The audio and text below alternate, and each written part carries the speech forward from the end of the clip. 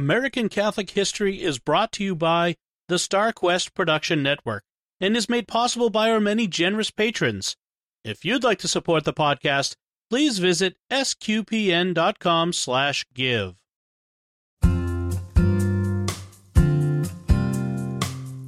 Hello and welcome to American Catholic History. If you like our podcast, be sure to rate us and give us a review wherever you get your podcasts. I'm Noelle Heaster-Crow. And I'm Tom Crow. Today we're talking about Blessed Carlos Rodriguez, the catechist and lover of the liturgy who is on track to become the first saint from Puerto Rico. Carlos Rodriguez was from humble origins. He barely graduated high school, didn't graduate from college, and had very bad health most of his life. How did he accomplish what he did? Well, he had a deep, deep love of Christ and a passion for teaching the faith. Carlos Manuel Rodriguez Santiago was born in November 1918 in Caguas, Puerto Rico, the second of 5 children, and he was baptized at Sweet Name of Jesus Church. I find that a very nice title, Sweet Name of Jesus. We frequently hear of churches called Holy Name of Jesus, like the cathedral in Chicago, or our own cathedral here in Steubenville. But Sweet Name of Jesus, we don't hear that in English much. Right, I really like it. Anyhow, his parents were good, faithful Catholics, but they were not well off. Their situation was made worse when their home and shop burned down when he was just 6 years old. They were forced to move in with his mother's parents. But they were rich where it counted. They had each other, and they had their Catholic faith, which they handed on to their children. Yes.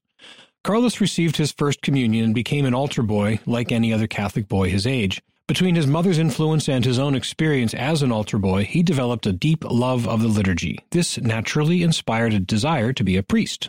And it wasn't just Carlos who desired religious life. One of his sisters became a Carmelite nun, and his brother became a Benedictine monk and the first Puerto Rican to be an abbot at his monastery. Right.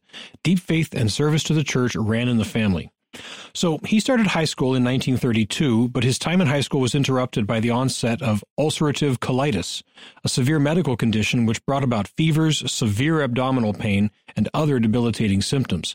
Some family members blamed this condition on an incident that happened when he was 9. His 1-year-old cousin was attacked by a police dog, and Carlos wrestled the dog away from his cousin. They believed that the trauma of that event triggered the ulcerative colitis, which he would struggle with the rest of his life. He finally completed high school at 21 years old. He wanted to become a priest, but his health prevented that. He worked as a clerk for a few years before enrolling at the University of Puerto Rico, but that only lasted 1 year. He was a great student and he loved his studies, but his illness prevented him from doing more formal schooling. From then on, his education would be the self-taught variety, including teaching himself how to play piano and organ. He was a voracious reader and began to develop a deep spirituality. He also continued to work as a clerk and in other office jobs that didn't strain his frail health too badly. And he used the money he made to finance a range of catechetical activities. He began translating prayers and parts of the Mass into Spanish, as well as articles on the liturgy and publishing them in 2 small regular publications, one called Liturgy and the other called Christian Culture. He believed that the liturgy is the life of the Church, so it was vitally important to spread familiarity with and love of the liturgy. A sentiment near and dear to your own heart. Well, yes, lex orandi, lex credendi. The law of prayer is the law of faith. If we truly believe that the Eucharist is Christ, and we believe that the Eucharist is the source and summit of the Christian life, then the liturgy, which gives us the Eucharist, ought to be known, loved, and entered into with utmost respect. This belief was what motivated Carlos Rodriguez. And what's interesting is that he was advocating for some reforms that the Fathers of Vatican II included in Sacrosanctum Concilium, the document on the liturgy, including an increased use of the vernacular and a greater active participation by the laity in the liturgy. Yes, he saw that most Catholics felt disconnected from the liturgy and wanted to find ways to change that. Part of that was proposing some modest changes to the liturgy. Changes had happened before when the circumstances warranted. He thought some small changes could be warranted now to assist the faithful in entering into the liturgy more deeply. But he also strongly believed in liturgical education, not just liturgical reforms. Right. He believed that the faithful needed to do their part to come to know the liturgy better, and that required education. So he began to organize groups he called liturgy circles at universities to help students and professors learn more about the liturgy. Beyond setting up groups on college campuses, he organized discussion groups in towns, taught catechism in high schools, and he usually provided the materials out of his own pocket. But Carlos didn't care about possessions, owning just one pair of shoes his entire adult life. He only wanted people to love Christ, especially through knowledge of and greater respect for the liturgy. Yes, and since his focus was on Christ and how Christ comes to us in the liturgy, naturally, the focus of his work would be the high point of the liturgical calendar. The Easter Vigil. Exactly. The night that Christ rose from the dead. In that liturgy, we observe the light overcoming darkness, and we say of Adam's original sin, "O happy fault that merited for us such a Savior." Rodriguez was generally a quiet, shy man, but it is reported that when he would speak about the Paschal Mystery and the Easter Vigil, he would light up and speak with a strength. He would often say, "Vivimos para esa noche." We live for that night.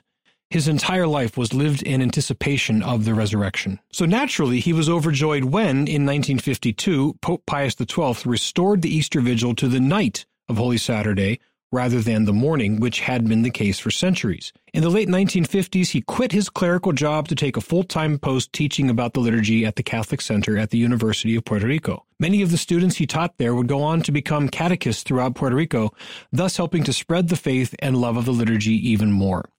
And it was these students who eventually organized to promote Carlos Rodriguez's cause for canonization. Rodriguez was diagnosed with advanced terminal rectal cancer in early 1963 at just 44. His last few months were filled with intense pain, and he experienced the dark night of the soul, feeling that God had abandoned him. This desolation cleared in early July, and he passed into eternal life peacefully on July 13, 1963. Soon after his death, some of his students formed a group dedicated to carrying on his work. In 1981, a 42-year-old mother who had been friends with Rodriguez during his college days experienced a miraculous healing from lymphatic cancer, which she attributed to Rodriguez's intercession. In 1992, his cause was formally opened. The 1981 miracle was approved in 1999 after extensive investigation, and on April 29, 2001, Carlos Manuel Rodriguez Santiago was beatified by Pope John Paul II. To this day, his one pair of shoes remains on display at his sister's house, where pilgrims come to stuff prayer requests for his intercession. You've been listening to American Catholic History on the StarQuest Production Network. If you've been enjoying our podcast, please be sure to give us a rating and a review. To learn more about today's topic, to find previous episodes, and to send feedback, please visit sqpn.com/history. You can email us at history@sqpn.com or find us on social media at facebook.com/American Catholic History or follow StarQuest on Twitter at SQPN. I'm Noelle Heaster-Crowe. And I'm Tom Crow. Thank you once again for joining us on American Catholic History on StarQuest.